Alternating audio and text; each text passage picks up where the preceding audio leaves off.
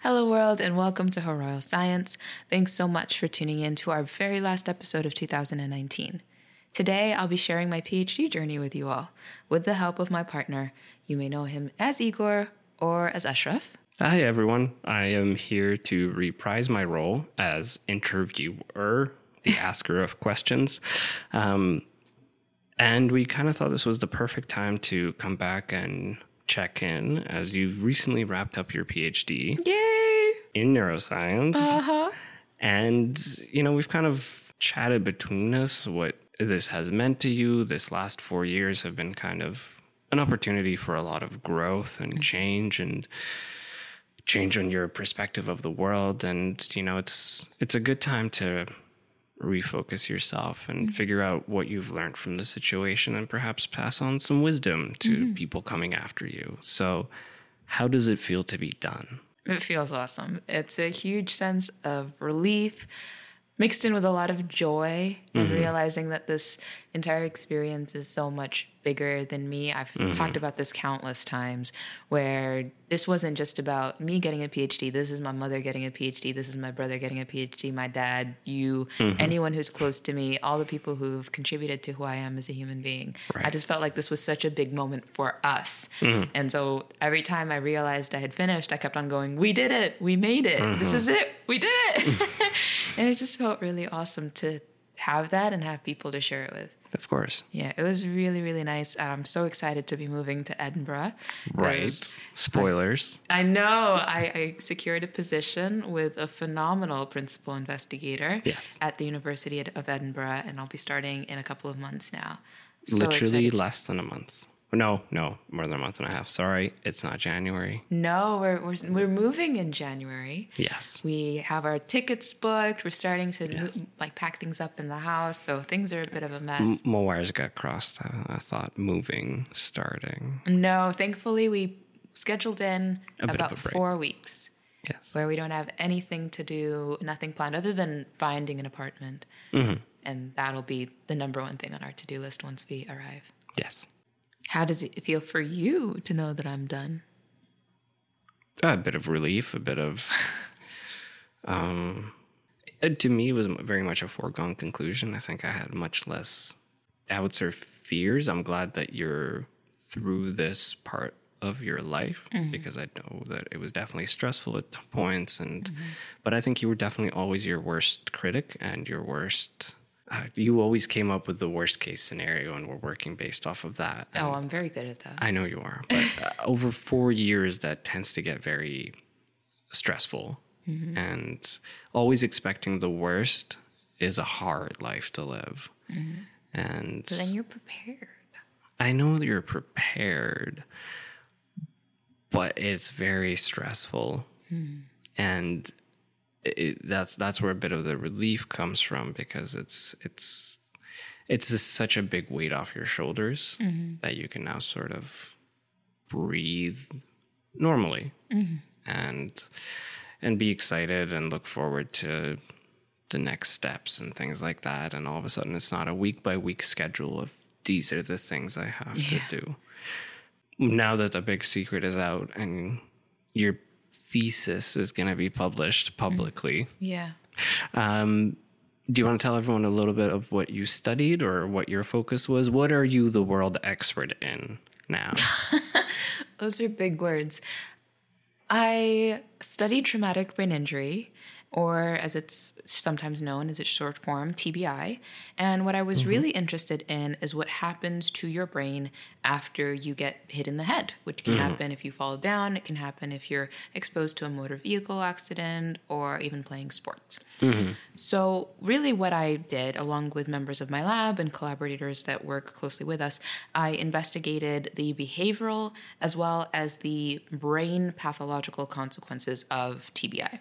So in terms of behavior, we looked at memory, we looked at motor changes, and we actually looked at delay of gratification or some level of impulsivity after injury. And the way that we looked into these changes after injury was using a model of head injury. Right. So we first demonstrated that this model was capable of replicating many of the features of human TBI, and some of them include the behavioral changes that I mentioned before. And then also some of the reported brain changes like inflammation in the brain and damage sustained by the axons, which are your information highway in the brain. So using this model in the future, we're hoping that it can be used to validate promising drug targets and eventually ameliorate some of the behavioral and brain pathology that is associated with brain injury. Right. So that's what I basically did over the last 4 years. I helped other people with their projects as well. But the core of it was model development and validation for my work. And how did you realize that traumatic brain injury was something that you would be interested into spending such a major part of your life studying? Kind of by accident, to be honest. When I first applied to come to UBC, I didn't have the specifics of what I wanted to study for my PhD hammered out. You know this, I've talked about this before. But the professor who would later become my PhD supervisor emailed me. We started a conversation because she was interested in having me a part of the lab. And I was also interested in the work that she was doing pertaining to traumatic brain injury. Right. Some element of generalizability in terms of the research topic was really important to me. I wanted what I was studying to be applicable to a lot of people. Right. And it was disconcerting to me that so much research is done in diseases that should be investigated, but oftentimes they affect a small percentage or a fraction of a percentage of people around the world. And for my PhD, I really wanted to kind of make a splash and do something that applied to anyone from across socioeconomic backgrounds, from across ethnic backgrounds, regardless of where you grew up, anyone, and across the age spectrum, which is important.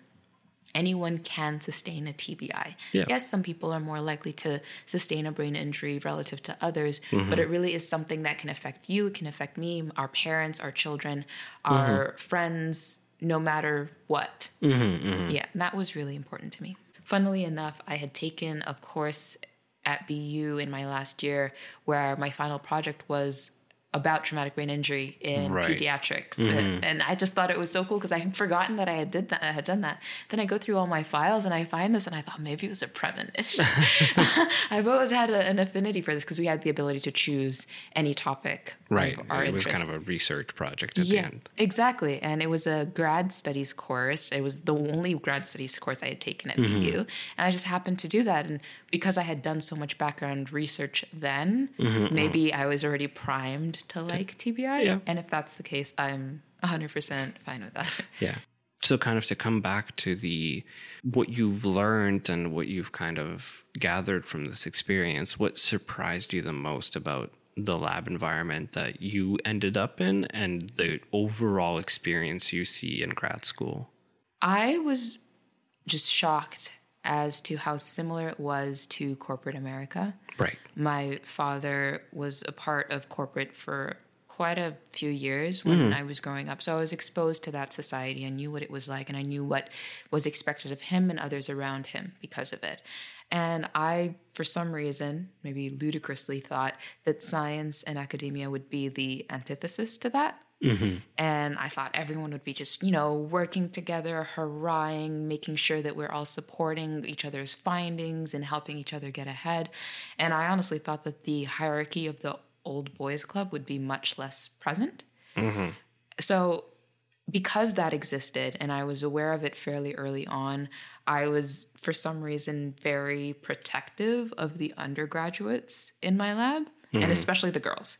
And so these undergrads would come in to the lab to work for work terms or to volunteer. But because of the mentality that exists in academia, and we can talk about this in a little bit more depth, but there is a very obvious and unfortunate belittling of graduate and undergraduate experiences in labs. And I didn't want to perpetuate that notion. So I found myself constantly checking in with them, making sure that they felt heard, making sure they didn't feel overworked, because as a somewhat marginalized group, I didn't want them to feel disregarded because they were at the bottom of the academic food chain, so to speak.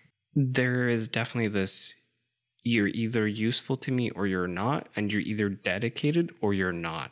And if you have chosen to make this your career, you're almost fighting the entire time to prove that you are dedicated enough, which usually involves sacrificing most facets of your life because you need to be that person that is able to work through the weekend at the drop of a hat. If someone emails you at 10 p.m. saying they need this in 10 minutes, they expect you to be able to open up your laptop and do the thing that they just asked you to do. And if you fall into the pile of not dedicated, it's almost crazy how quickly everything around you turns and how people almost stop mentoring you or check out because all of a sudden you aren't willing to dedicate your entire existence to this. And it is a really delicate balance because I'm aware that people have lives outside of the lab, but you also don't want people to take advantage of your recognition of their lives. Absolutely. So you do want people to still be present and in the lab and thinking about the material. You want to see people being proactive because science and most facets in life are so forward facing, and we're going a mile a minute trying to understand so many questions that haven't been answered yet about the brain, that if you feel like someone is slowing you down, it can be difficult to reconcile that as well. Absolutely. I think it comes with the assumption that someone truly wants to be in this field and wants to succeed in this field. And I think that's when there is some protection of overwork is needed. Yeah. Whereas on the flip side, of course, if you feel like someone is not, there is definitely a balance between devoting your entire life to it and having to sacrifice everything that made you who you are up until this point to work on this one degree and then almost burning yourself to the bone trying to push it out versus not breaking a sweat and taking advantage of others people's willingness to pick up the pieces around you because they know that it reflects poorly on them. And I know that more people are in the former than the latter. There are more people who are willing to make sacrifices, almost too much. And that's why I want to make sure I slot myself in and go, no, you need to have weekends. Yes. Go home at 5. Make sure you have something fun lined up. If you find lying in bed watching Netflix fun, make sure you schedule that in. Yeah, you find going out and dancing fun? Do that. Schedule that in. Yeah, make sure that you prioritize your mental health, your physical well-being, because those do get pushed to the wayside. Absolutely. When you are, again, at the sort of bottom of the food chain in academia. Which is why people have grown to take advantage of it, because they know that these people have come into this because it's a passion. They're chasing a passion. They want to make a difference. They want to make a statement. They want to succeed, and they're willing to do anything as cliche as that sounds. So taking all of that into consideration, everything we've talked about now, would you do anything differently now if you knew what you know now at the start of your PhD? If you got a reset button? Honestly, that's a really good question. I got a lot better at doing this towards the end of my degree, but celebrating the small victories, because a milestone is a milestone no matter what. It doesn't matter if it's big or small, paper or not.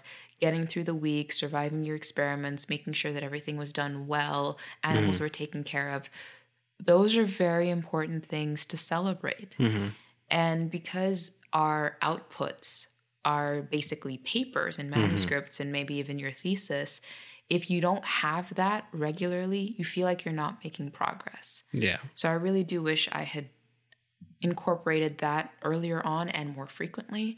I also wish that I never felt as guilty taking time off, where in the week leading up to my holidays, I would feel awful. And I would tell people, don't worry, you can access me by email. I'll still be available. It's totally fine. Oh, if you need me, especially if you happen to schedule it right when grants are being written. And it always feels like grants are being written, to be completely honest. Yeah, definitely. So it's really tough not to feel guilty, but you've put in the hours, you've put in your days, sometimes incorporating weekends as well, because you have to.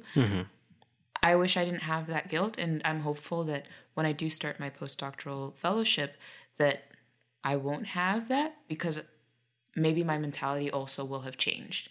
Right. I'm an employee. Yes, I'm still a trainee, but being in school is very different from being an apprentice outside of school. Coming back to a point previously about celebrating small victories, did you feel like the meetings gave you a point or something to celebrate? Because it feels like that would be very much a check-in. This is what I've done. Here's my little package, even though it's not a paper. You mean lab meetings? Lab meetings, or even presentations at conferences, or even local little meetups that we had, you know, such as Pathology Day or something like that. Did those not feel like they were check-ins? Did they feel almost too stressful? You would think that those would be little milestones that you could celebrate, but did it not feel that way? They did feel like milestones. I never wanted to show up to the same conference with same information year after year. Right. So I took pride in being able to do that 3 years in a row at neurotrauma, that each year I had something different. First year was one chapter, second year was a second chapter, and then third was a project, a collaboration with an industry partner. So it did kind of feel like progress, but at the same time, a poster is not a paper. Of course. So in the time when those projects hadn't transformed into manuscripts, it was hard to feel celebrated. It was a thing that I had to do. Going to conferences was a thing that I was sent to do a good job, come back, hit the ground running, and continue.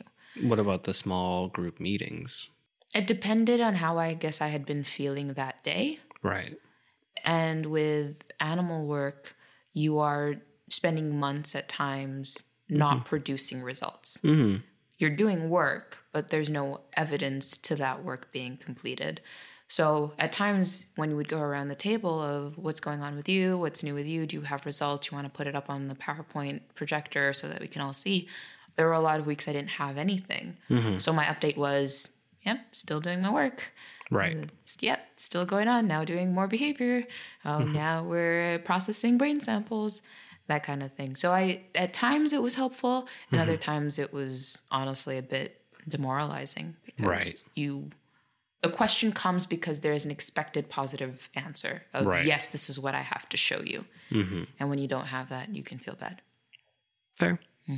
Academically, though, what did you find was the hardest time in this? Because there's almost two simultaneous streams happening while you're in graduate school. You have your academics, you have your trying to learn and master this field and become a world expert. And then you obviously have the physical, these are the experiments I'm doing. So academically, what was the kind of hardest time you found? I suppose I hinted at it earlier in our conversation, the period where you're just not producing. And because we have these tangible metrics of papers as evidence of your busyness, if you feel busy but you don't have papers, you feel like your busyness is misdirected. Right. And you're not doing something right. So there was a period of time where I had multiple projects going on simultaneously, and none of them seemed like they were close to the finish line. And the questions keep on coming up. When is this being published? When is this coming out? And the truth of the matter was neither was close to publication. Both were in the midst of being completed. So that, for me, happened in my third year. Thankfully, I was also preparing for my comprehensive. It's weird that I say thankfully, but I think it gave me enough time to step away from the work, really admire how much I had learned in the last 2 to 3 years, and then come back with fresh eyes and go, this is actually a lot further along than I thought. Let's work on this. Let's expedite this work, or let's work on this simultaneously so that they finish around the same time. I just had a much fresher perspective. What about personally? Personally, there are a few. I got very sick at the very beginning of my graduate degree. I started in September 2015. I think it was the first or second week of that month. And September 16th, if I remember correctly, is when I was so sick I had to go to urgent care. And it was awful. And to this day, I don't know what I was afflicted with, and the doctors didn't know. I was a case study for a lot of the new doctors. They'd come and inspect me and go, oh my God, we've never seen anything like this before. So that was really tough. To be completely honest, I had a conversation with my mom, who came in from Victoria to be with me because I was miserable. And even though I told her I was fine, I think she knew I wasn't. So she came, and we were sitting in the hospital, and I thought, I'm either going to die or I have to leave this program. And I didn't know how to tell my PI that I had to leave, because I had just gotten there, and I thought, oh my God, she believes in me and she trusts that I can do this. So dealing with that very early on was tough. And then having to continue to go to class, I didn't tell anybody. Of course. I told one person who I'm very thankful was around for me. But it was very tough. And then later on, because we live in a scary society where, especially in the US, but in other places around the world, people can harm you using guns. And you can be in a very safe space, or what you thought was a safe space, and then hurt you and violate that safe space. That happened a number of times when I was in graduate school. It happened beyond on an annual basis. I think it was every couple of months at a certain point. And there was one point, I believe November 2015, where 3 really awful incidents happened. And I just thought, maybe I'm not cut out for this because I care too much. And I'd come to work and people were fine. And I thought, there must be something wrong with me. Why am I so affected by this? Why do I care this much about people I've never met before? But it actually stirred me and bothered me to my core. I don't think I ever truly got over it. I got better at taking time to be sad. But that's the part of grad school people don't talk about. We talk about the unhealthy work environment that sometimes arises in some labs. We talk about how, the expectations are so malleable, but also very high at the same time.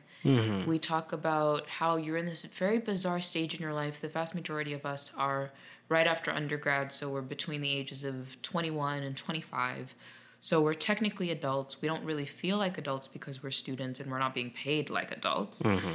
But we also need to take care of ourselves and make sure that we're trying to save and thinking about the future and perhaps setting up families and that kind of thing.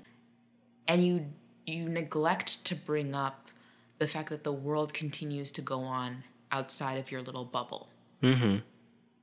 And for a long time, I just couldn't reconcile those two things of feeling so strongly about people losing their lives in a way that I thought was despicable, and having to show up to work every day and try to figure out how I fit into this big academic society at the same time. I find a lot of people just create a bubble around themselves and shut themselves away from the world for the duration of their degree. And I understand why. It is easier that way. And that was the explanation that I told myself for why people didn't seem to be as affected as I was. And perhaps they were, and maybe they were hiding it the way I was for a very long time. Maybe they would go home and cry. Maybe they couldn't watch the news anymore. I just cannot watch the news. Just cannot do it. Maybe people are having their own singular experiences and I'm just not aware of it. But it did feel very isolating at times. And then when it felt like people like me, people who look like me, people who dress like me were on the receiving end of certain hostility around the world, there were times I felt alone because showing up at work, there was no one who went, I get it. I know exactly what you're going through right now. What about the times that you were the happiest? Because this obviously wasn't just the worst time of your life ever. I don't think anyone can go through that. There must be ups. There are ups for sure. I was lucky enough to find a work-life balance that worked for me. And part of that meant finding someone I wanted to share my life with. And not a lot of people get married in grad school. I did. Wow. And it worked out pretty well, I would say. I agree. So far, so good. Yeah. It's been 2 and a bit years now. We're Almost coming up 2.5. to 2.5, yeah. Yeah, we're going to be 2.5 in February, which is so Yeah. exciting and humbling that we want to do this together, and we're just taking off on this new journey and trying to be as supportive as possible to each other's mental well-being and professional success and hopes and dreams.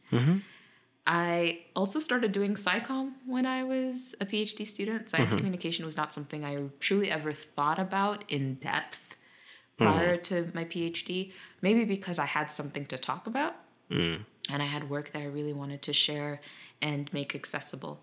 So I started doing that. This podcast started when I was in graduate school in my last year.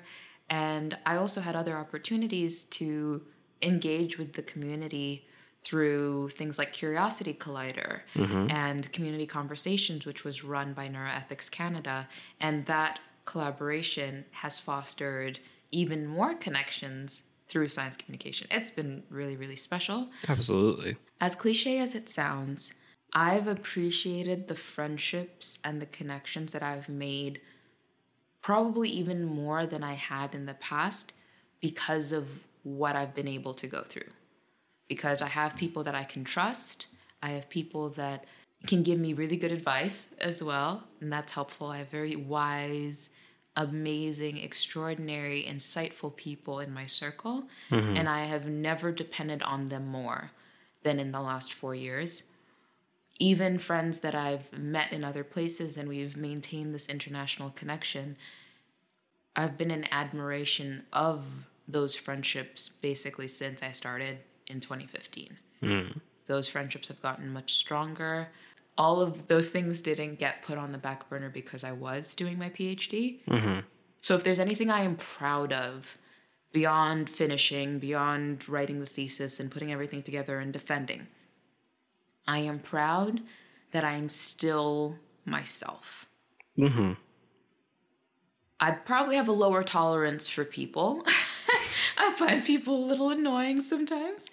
But for the most part, I still care about the same things. I care about the same people. I care about justice and equality. I care about representation. I care about being more or representing more than just yourself.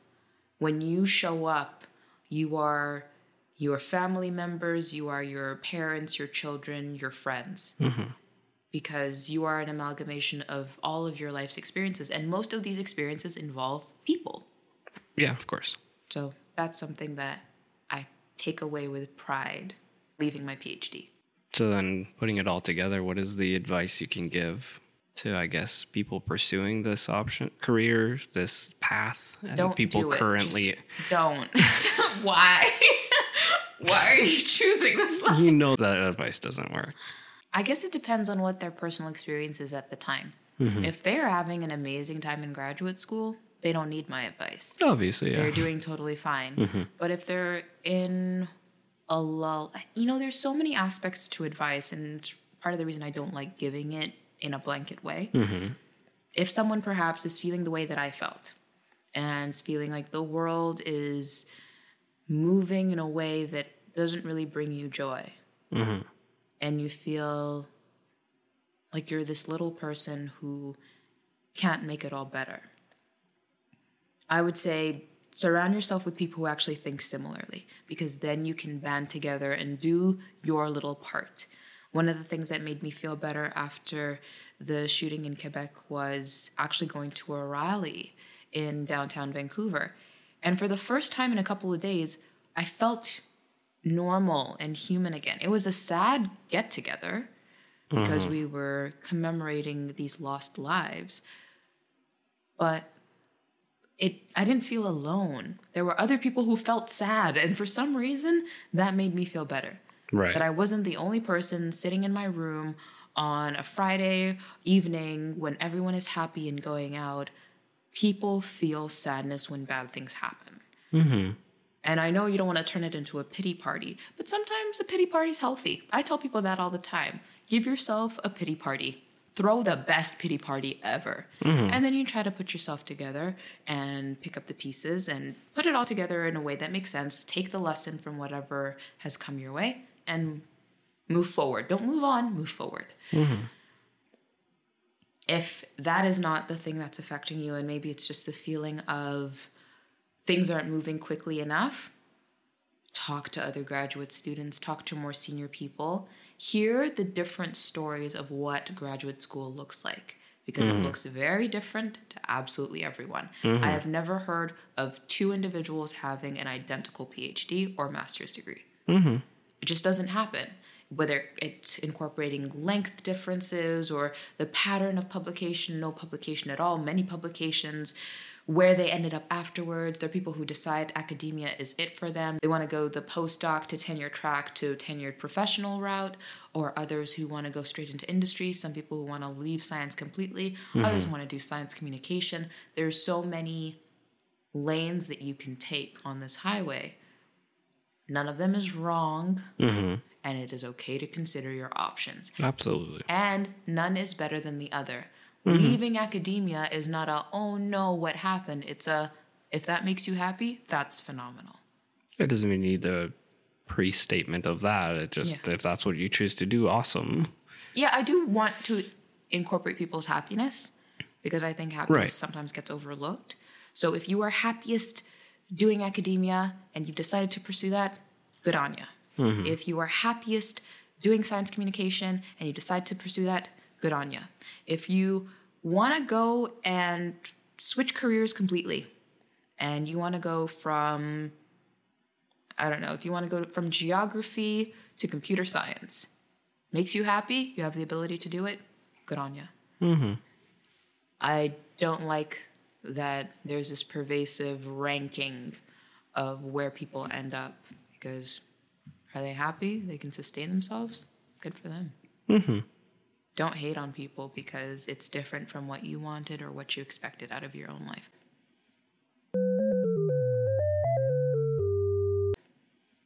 I would like to, again, thank the Javad Mavafarian Center for Brain Health for their continued support and for making this podcast possible at the very beginning.